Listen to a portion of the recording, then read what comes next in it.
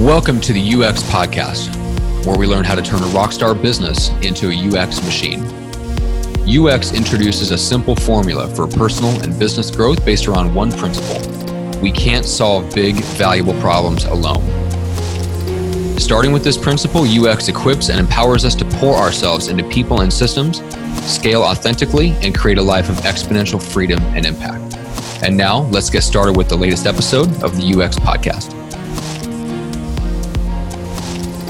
Welcome back, everybody, to the latest episode of the UX Podcast. Matt Johnson here.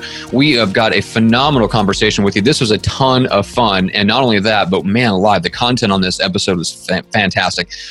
Whether you're a coach or consultant, or whether you're an agency owner, you're going to get a ton of value out of this. We're talking with Dallas Hardcastle. And Dallas is the founder of The Owned Experience. He's a business experience acceleration specialist. He helps entrepreneurs, coaches, consultants get flooded with clients. And there's a few really specific things that I think you'll take away from this particular conversation. Number one is the power of ones. In other words, getting better results from fewer tactics. And this is a big thing that we talk about in the world of UX. I would put this under the bucket of focus, right? In other words, limiting and narrowing our focus like a laser going from diffused light to absolutely narrow, razor sharp focus, to the point where we focus on, fewer tactics and get better results from those tactics. So we talk about the power of ones. We talk about Dallas's absolute formula for massive success, and how to engineer a value bomb, which is Dallas's name for what I would call a profitable primary offer that attracts ideal clients, removes objections, and forms the basis of a successful business. And this gets back to the idea of focus, right? So a value bomb, in other words, is your primary offer. So as opposed to having a bunch of different things that you sell, you want to have one primary thing that you sell and then maybe some profit maximizers around that. But the one primary thing that you sell has to be an absolute value bomb, which I completely agree with Dallas on. It has to be such a no-brainer for our ideal clients that they come in and go, how can I not? Like, I can't afford not to do this. This sounds amazing. And so Dallas teaches people how to really come up with a super compelling primary offer that hits the clients like a value bomb. And it removes objections and it forms the basis of a successful business by giving you one primary thing to sell. And then the other things that you sell form almost like profit maximizers around that one thing. And this is an approach that can be used whether you're a coach, consultant, or an agency owner. In fact, I think if you're selling any type of professional service, it's absolutely applicable. So I'm super excited for you to hear this conversation. Dallas is a super high energy guy. It was a really fun conversation, but the content was just as good as the quality of the conversation and just the fun and the energy level that we had. So I know you got a ton of value out of this. So let's jump in with Dallas Hardcastle. All right, Dallas Hardcastle. First of all, the owner of the best name in the universe. Welcome to the show officially. How are you? I'm awesome. Thank you very much for having me today, Matt. And did I get lucky with the name lottery? Yeah, you totally did. How can you not have confidence, absolute and total rock solid confidence in a man named Dallas Hardcastle? So tell for the folks that don't know or haven't heard of you and kind of the work that you do, how do you describe, what do you tell people, especially your ideal clients in like the coaching consulting space? How do you explain what you do for them? In a real simple area that I walk in and I want to help them to be able to get a crystallized, clear vision of really what they're great at. They pull that stuff out of their head and be able to put it out in front of them. I've come to realize finally after all these years, I probably have one superpower and that's it. but the one superpower I have is really being able to help. I can see much greater potential in other people than they can in themselves. And that's my one great superpower, which lends into stuff we'll talk about here, I think, in a little bit. But what I can help do is be able to see that potential in them, be able to clarify all that stuff that's inside their head, and then to be able to take all these kind of disparate pieces of information, put them in a way that adds a ton of value, makes it clear to their audience, find the right audience for them, and then being able to get that value out there that allows them to realize that that offer they had that was maybe at X dollars, really we can build a value into that creates it at 3, 5, 10, 20 times what they were previously doing. Gotcha. Okay. So it's interesting. So let's talk about the superpower part of it, because I 100% agree, and it's something we'll deal with more in the UX book when that comes out later on. Like I call them superpower, like superpowers are X factors. So the unique skills, attributes, and abilities, right? And that's one of the most difficult things for me, was to identify those three things. Part of the problem for me was that I used to work in an agency where I later realized that the CEO, who I worked directly for, had the same three X factors. So I was like, I literally got into a situation where my mentor effectively overshadowed me because he was 7 years further down the path and had the exact same superpowers that I did. Yeah. So I had to get out of that situation to even really figure out what those were, which is that's an interesting conversation about mentorship. But you figured out what your one thing is, which I would, there's got to be a couple more, like I think you're underestimating yourself there. But anyway, but when you work with clients, and what are some of the questions that have been most effective that help them pull those superpowers out into the light? Let's put it that way. I think some of the questions that I'm usually asking is number one, and it's a process that we take every single client through, and is required to do, because I had to do it on myself. I had to do it for myself years back, because I was so stuck. Is getting them in a place where so oftentimes the people I work with, they know the part about the goal, right? We hear about the goal, that if you don't know where you're heading, how can you know how to get there? So we all hear that piece. Mm-hmm. The piece that I have found so often with my clients is that they don't know where they're beginning. And that beginning point is that they can't clearly articulate, their personal philosophy, their personal power statement, describing who they are, where they are at their best, taking 20 or 30 of the best adjectives and adverbs and listing those all out of who are they at their very, very best. And the vast majority of time, I find that people have trouble and they struggle with being able to get their goals and their targets when they don't know where they're starting. It's that proverbial, I know my goal. My goal is to get to LA. You're like, okay, that's great. Where are you starting from? And they candidly don't know if they're starting from Seattle or from, Denver or from New York or Florida. So I want to get them to see through my eyes, what is it that makes you this world-class genius that has this world-class talent? How can we really pull out all the best stuff so you have this clear vision of really just how awesome and great you are? And then from there, let's now begin to build from that point, rather than, okay, well, I think I'm kind of here, so let me build a business. It's like, no, you're here. Now let's build a business. Interesting. Okay. And going back to the words, the language that goes into that personal power statement, how do you uncover some of those so that you can then put it back into the statement? It is, who are you at your very, very best? And when I want someone to be at their very best, it's not sitting down like you and I are just staring into a computer, right? Because this is where we're calm. There's not a lot of movement going on. Well, first of all, how dare you? This is where I'm at my best. This is my place right here. Exactly. I'm at my best when I'm seated. Yeah. So when I'm going to do my creative work, and this is what I do with the clients, is like, first of all, it's like, get up, move, go on a power walk, get yourself frothy, get sweat on that brow, and be fired up. Get yourself excited and ready, and at that that high state. We all know what this peak high state is. Get yourself into this high state, and then get that recorder, that voice recorder, and just start speaking into that recorder while you're moving. Start to get those words. It's like, I'm dynamic, I'm strong, I'm powerful, I'm relentless, I'm vigilant, I'm friendly, I'm and you start to get through what are all of these things that describe you at your very, very best.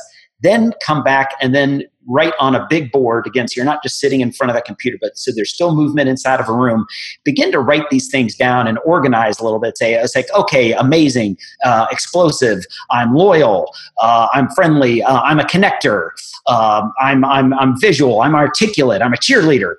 Just getting these things out. And then when you get all these words in, then begin to craft just, a 15 to 20 word statement that is, I am this relentless, ruthless, driven leader who inspires change and lifts others to, run through their passions. And something that you can put into a statement that articulates this is who you are at your very, very, very best. So if someone walks up to you and they have a bat and they're like, Matt, I need you to clearly articulate who you are and what you stand for right now, or I'm going to smack you in the head with this bat. You can just drop what that is. Okay. And you know who you are, and that's where you are at your best, rather than, okay, let me sit down here on my couch and try to think through how great I am. Doesn't work. Yeah, I thought of there's a great, I don't remember the exact quote, but there's a great phrase, let's put it that way, from Tony Robbins, where he said, essentially, don't set strategy or make strategic decisions in a low physical state, right? You make strategic decisions when you're in peak state, because then that'll be more of the correct decision. And I didn't, hearing that statement caused me to look back and go, I wonder how many strategic decisions I made kicked back, you know what I'm saying, like in navel gaze mode, right? Just thinking, looking for clarity. And I think what you said is really good, because the more we get into action, the clarity comes from the combination of focus and physiology, not just focused thought. And a lot of us want to just kind of sit back and think about things as opposed to like getting into action. It 100%. I mean, when someone is thinking of this personal philosophy, that's got to be movement, action, heart rate, breathing. When someone's thinking about that offer, it's heart rate, movement. It's like when you're at your peak great state, that's where those things that come from out of here, that then the next day when you are just kind of hanging around on your couch, then you look at it and you're like, well, what the heck was I thinking? Well, what you were thinking was as your truest, greatest, most potent self. And you were clearly defined as to who you are and what it is that you can achieve. And now that next day, it's that proverbial when people are like, well, let me sleep on it. Let me think about it overnight. Well, oh, good. Let's figure out a way to move ourselves from this really excited, I can do anything, run through a wall state to, okay, now I've got my senses back. I'm not that smart, that good, that talented. I can't do that much. It's like, man, that's true. No, don't take that strategy. I'm telling you, that's exactly what people want. That is an incredible point. I've never thought of that before. But when people want to think about it, what they're doing is they want to get back into their normal state, and they want to make sure that they're okay with the strategy when they feel average or worse. And if they don't feel it at that point, then it's the wrong strategy. That's interesting. It's like, I'm excited. I'm a world stopper. I can put a dent in the globe. I can do anything in the planet. Mm-hmm. Let me think about this. And then tomorrow where do you go? Tomorrow you go comfortable. Yep. You can go back to equilibrium. You're there you are. There you are. And you're like, I'm not a superhuman whatsoever. What was I thinking? I can't do anything extraordinary. I'm going to leave that for some of those other alien people who can do the extraordinary things. It's like, no, you are one of those people. You are, and you were yesterday. Yeah, well, and that's the thing is that it's I think one of the most difficult things about clarity and strategy in general, especially when we get those kind of strategic level breakthroughs that a lot of times come in those peak states, is that we feel like the only way that we can continue to take action on it is to be in that peak state, which that's not realistic. Like we're always going to come back to equilibrium. There's a certain amount of discipline and commitment that it takes to say, look, I committed to this, and I don't feel all the time like I'm that person. But I'm damn sure going to take the action that type of person would take. And if I just do that, like that's kind of the realization that hit me a couple years ago, is I started to get a sense of like what my X factors were, what my unique skills and abilities were.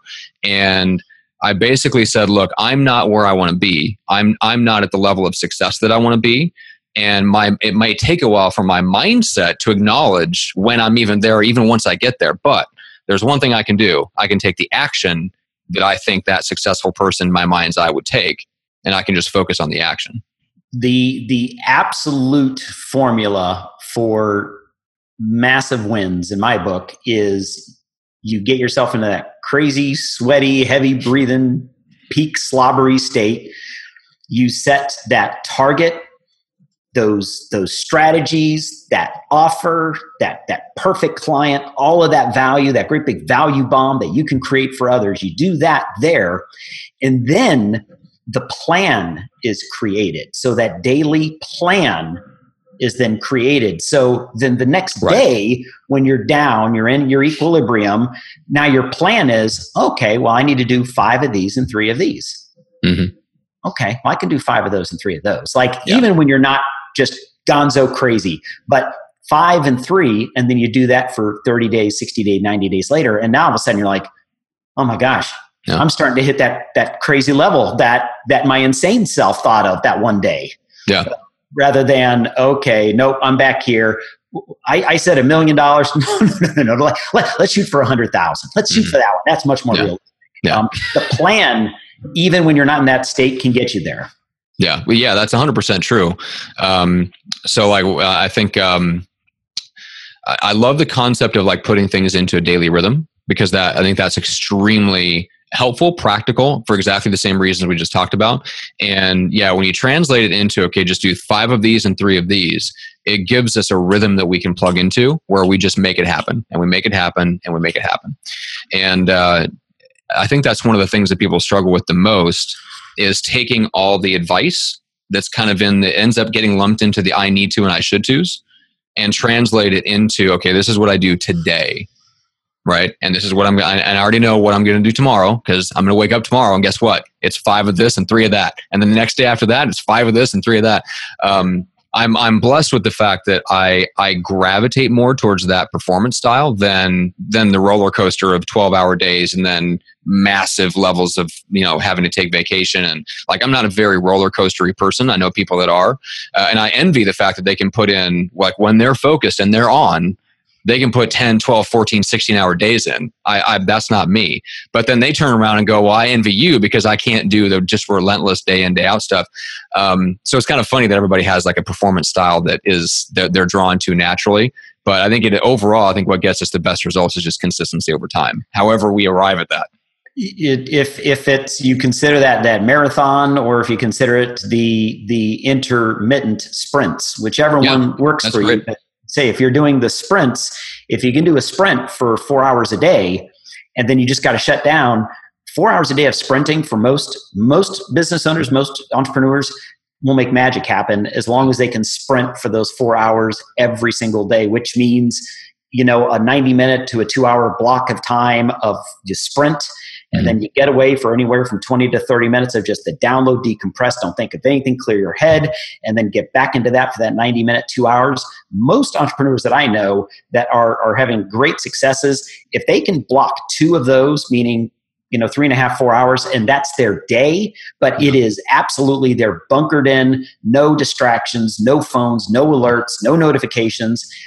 Man, they're getting a week's worth of work done for most people who are busy trying to multitask, and going, oh, phone, oh, alert, oh, check on this, oh, now let me write my ad copy, oh, wait, let me get back to this email, and then it's just a train wreck. Yeah, 100% agree. And it's funny you mentioned the 90 minutes, because I've started to structure more of how I schedule my weeks around those, and scheduling things with the intention to put them into 90-minute blocks. And then that's carrying over. Now I'm working with my coach on thinking of my sleep in that same way. Like the goal is to get 4 of those 90-minute cycles per night. And I think that's just a good rhythm to think about, to not go into a block of time expecting that we're going to have 4 hours of uninterrupted focus time. Like, to me, that's unrealistic, especially if we're operating in kind of that zone of genius. Like that's, like it's what we're good at, but it's also tasking. Like it drains our energy level reserves to a certain extent, because it's a lot of times it's problem solving. If we're entrepreneurs, it could be risking rejection if we're doing outbound prospecting. I mean, there's a lot of things that go into it, but I think it's unrealistic for the most part to go into like a 4-hour block of time and say, I'm going to be focused for 4 hours straight.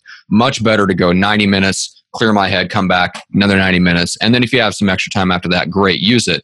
So I love that 90-minute approach. It's in the process of kind of changing my life right now. So it's always encouraging to hear other people arriving at those things, completely separately on their own and kind of coming to some of the same conclusions, which is awesome. Yeah. Agreed. Yeah. That those blocks to me, and say you just watch someone from afar multitask and try to do a bunch of things, and you just know it's the 80-20, it's the power curve thing, right? It's like you know that they're operating at 50%, doing 5 things at 50%, and then they look back, a month later, and they're like, oh, I got very little return on anything, so I'm not going to do that anymore. Like, well, you were showing up at 50% for everything, right? Yeah, yeah, exactly. You were getting a 15% return on that 50% effort. Yeah, 15%, that doesn't feel good. No, it doesn't. There's nothing worse than ending the day and feeling like you've done that. Man, that's the worst feeling as an entrepreneur, is getting done with like an 8 or 10 hour workday and going, did I actually push anything forward today? Anyway. It's like someone asked you, it's like, what'd you do today? Like I was feeling like I was on my phone a lot. Like I feel like I was emailing a lot. Yeah, it's terrible. Terrible. Boy, did I do a lot of stuff. I can tell you that much. Yeah, exactly. All right, let's talk. You mentioned the value bomb. I'd love to talk about that in the few minutes that we have left, because I think this is super, super important. So what's your ideal model for how do you construct a value bomb? You know, a value bomb to me has always been the thing, I guess, that if you're talking about kind of those sub superpowers, you know, it is when someone is looking for that key client, that avatar, and they're looking for, you know, number one, just identify what is the one big problem they're having. Just the one. As soon as we start to create this value bomb or this offer, and we're starting to think of the 8 or the 10 or the 12 things, then our message gets fuzzied and blurred and diluted and goes all over the place. Yep. It's like, okay, what's the one big problem? And then once we're figuring out the one big problem, then I just want to take anywhere from 3 to 4 just little tiny little branches off of that and say, now what are the things that cause that one big problem? And if we can address those 3 or 4 branches within the offer, thus the value bomb. So if someone's like, you know, my business is struggling because of leads, well, okay, let's figure out what leads really means. Yeah. And if we can figure out, well, okay, it's because their offer, it's because of their audience, it's because they don't have a single good deliverable, it's because their sales conversions, because their marketing method. These are really the 5 reasons that they're not creating leads. This is the real issue. So let's now create a solution for these 5 things. So the value bomb is, we're going to create the marketing mechanism, the sales conversion, the offer formula, and we're going to put all of those together. So then when you present it to the client as this is what will create the solution for that one big thing, now all of a sudden they have this value bomb. And if you're doing it right, hopefully there's a team in place that is helping to execute this value bomb. So they not only see the value in the team that's all stepping in to help this out, but you have a whole bunch of people that have that one genius that are all creating this thing that otherwise I could not create by myself. But if I have a team of 3, 4, 5 of us, and we say, here's how we're going to execute this $1 million plan for you, you know, and create this next $1 million revenue stream, that's some pretty big stuff, rather than me showing up and saying, well, let me help you with leads for X dollars a month. And they're like, oh, okay. Not that much value there. Yeah, I agree. And there's so much good stuff to dig into. I'll pull out a couple things that jumped out to me. So number one was building an offer that by its very nature addresses the biggest objections or the biggest sub-problems within the problem. In other words, the causes of the problem, right? Which is amazing, by the way. I love that approach. It takes, you know, some hard mental effort and thought to really dig into what the client's problems are, what the sub-problems are, and then figure out an offer. Like it takes some effort, but that approach it goes a long way towards it. And then you mentioned just briefly having a team behind you that delivers the solution, where each team member focuses on their genius.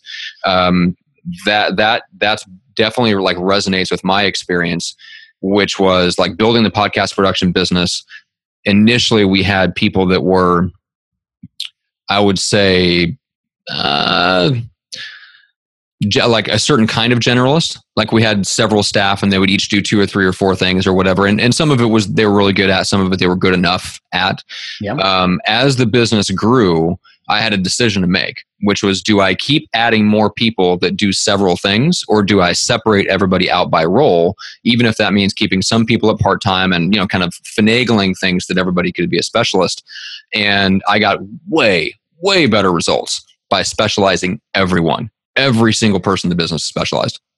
I can talk about this stuff for days and weeks and months, but I look at everything, and this was back in high school. I was looking at stuff like this in college, but it's just that 80-20 power curve. 80-20 power curve is when you're operating at 80%. That sounds good, you know, because you're getting to that 20% range, and when we're younger, people are like, oh, you're part of that 20%. Well, if you look at what the curve looks like, if you're just into that 20%, you're operating at maybe 50% capacity. Okay. When you're at that 1%, so that power curve that goes up here and you're starting to branch up at that 1%, if you are operating there and that's the majority of your day, that means you're in this just zone of genius, that brilliant area that you can actually operate. And that is where you are delivering the value. That is where you're going to receive the money, because you are world-class freaking genius up here. And over here, this is not your genius. So then who is that world-class marketing mechanism person? Mm-hmm. Who is that world-class sales conversion? Who is that world-class offer specialist? Who is that world-class lead gen? Who is that lead-class AdWords, Facebook, Google platform? When you're finding those 1%ers, you go to people with the confidence and the certainty of saying, yes, we can do this to your business. Yeah, because we're all operating in that 1% range rather than, we're all pretty good. We're pretty good.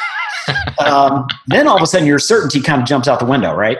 Yeah, exactly. And that 100% affects your ability to close sales. You're kind of, I talked to someone yesterday and they used a couple times in the conversation, hope. Well, we hope we're going to, and I hope that we can. I'm like, let's can we move away from that word, please? And we create a plan and certainty that allows you to operate up here. So we're pulling hope out of your strategy.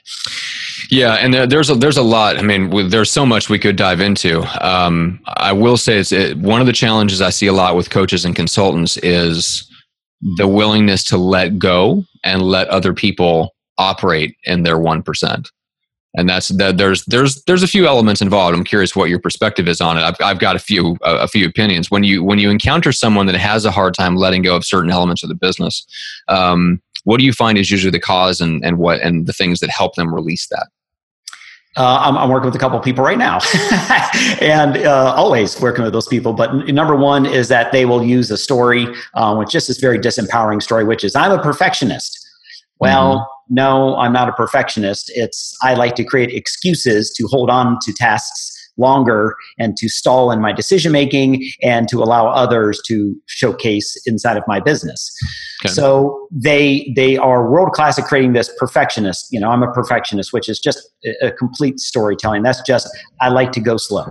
I like to go slow. I like to stall. I like to rethink and go through all that nonsense is number one. And then number two is that there is this other side, is this scarcity nonsense that goes on where people actually believe that, well, if I'm paying somebody else to do this, so if I'm making $1,000 and I'm paying someone $500, I cut my margin in half, and what am I going to do? Mm-hmm. They just don't understand the business concept of being able to actually grow the business, because now the value and the results that you're delivering are so much greater, so that the clients you can attract are so much higher. The referrals that you're gaining, the testimonials are so much quality. So yes.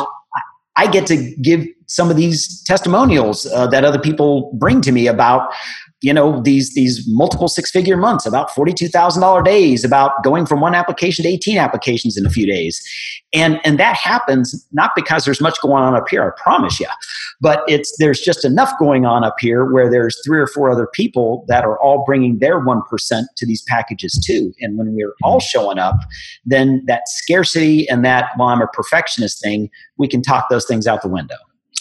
Yeah, I agree that the inability to focus on growing the business and envisioning more and more of your ideal clients versus trying to monetize your existing clients, it causes us to twist ourselves in circles in really interesting ways. Whether it's by creating new things for the same people, because we already have people kind of coming into our world, and we get that idea that that's a scarce thing. And so, we better figure out how to monetize the people that are already in our world. And if you're McKinsey, and you've got an army of consultants, maybe come up with another product you can sell to the massive Fortune 500 customer who will write you a 6-figure check. Yeah. Fine. If you're an entrepreneur, coach, consultant with a small team, and the thing you have to create comes directly out of your brain, and it's somebody renting your brain and your superpower, that's a much bigger deal, and it takes a lot of bandwidth to create something else.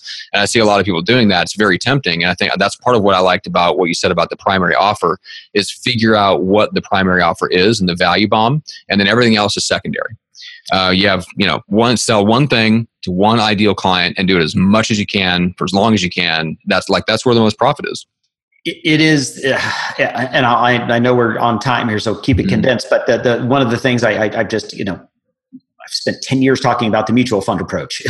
People take on this mutual fund approach to their life, and they take it on in their business. People take on that, well, this thing didn't work, so I'm going to add it on to another sales conversion and a third sales conversion process and a fourth and a fifth. And these first 3 marketing mechanisms didn't work, so I'm going to add a third, a fourth, a fifth.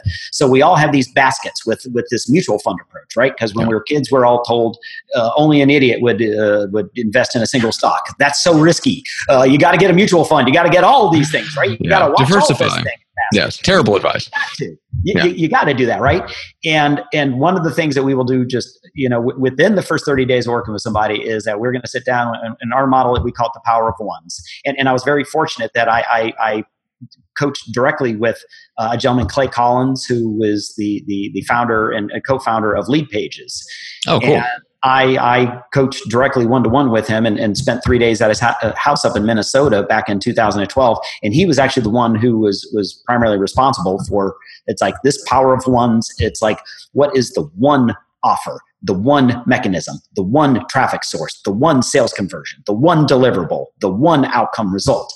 So when you focus on those, and if you do it for a year, suddenly you grow $1 million business. Yeah. So the power of ones, it allows you to, again, power curve, one thing, very top, what's the absolute one thing you're great at, focus only on that one thing, and then just stack those ones. Stack all of those great ones, and then you get these incredible results. But if you have 5 mechanisms, 5 deliverables, 5 offers, everything's diluted, everything is scattered, everything is mutual fund approach. So you're trying to look after 30 or 40 things, and everything suffers. Yeah. Yep. And you feel busy without making progress. And sometimes that delivers that martyr feeling that we secretly want, rather than the hard mental work of doing what it takes to simplify. Isn't that the truth? I've done the martyr thing in the past, and it's not as fun as you would think. No, it's not. All right. So Dallas, how do people connect with you? A great way to go is if they just want to go to the homepage at dallashardcastle.com. They can see a little video there, and we actually have a cool little 5 training series that people can get in, and it really talks a lot about precisely what we've spoken of today, is how to really be able to use 5 steps to get themselves moving into a quick, decisive business, and then that they can amplify out to a whole lot of people. Yeah, awesome, man. Well, really appreciate your time. I'm super pumped we were able to talk through some of these things, and pleasantly surprised to find that we agreed and talk about a lot of the same things, which is awesome. And so, can't encourage people enough to go do that. So, Dallas, again, appreciate the time. Matt, thank you so much. I appreciate it, man. I believe that clarity releases energy. So I hope that this episode creates clarity for you by laying out a path forward in your business. Now, if you're interested in starting a podcast like this to help you break into a new industry or to establish yourself as an authority in a niche market, let's talk. We have a complete done-for-you podcasting service. That is my agency that I'm building and growing, and I'd love to talk to you about what we can potentially do for you. You can learn more at pursuingresults.com to get a sense of what our service is all about. And if you're ready, if you're really seriously thinking about starting a podcast, I'm happy to brainstorm your ideas and talk about the positioning of your podcast within the market, something that you can take away whether we end up working together or not. So you can grab a time on my calendar for a podcast brainstorm call at bookjohnson.com. That is bookjohnson.com. I just want to thank you again for listening to the show, for leaving us a rating and a review on iTunes, and more importantly, for investing your time, your energy, your attention into the show. It really means the world to me that you would do that. So again, this is the UX Podcast, where we learn how to turn a rockstar business into a UX machine, and we'll see you on the next episode.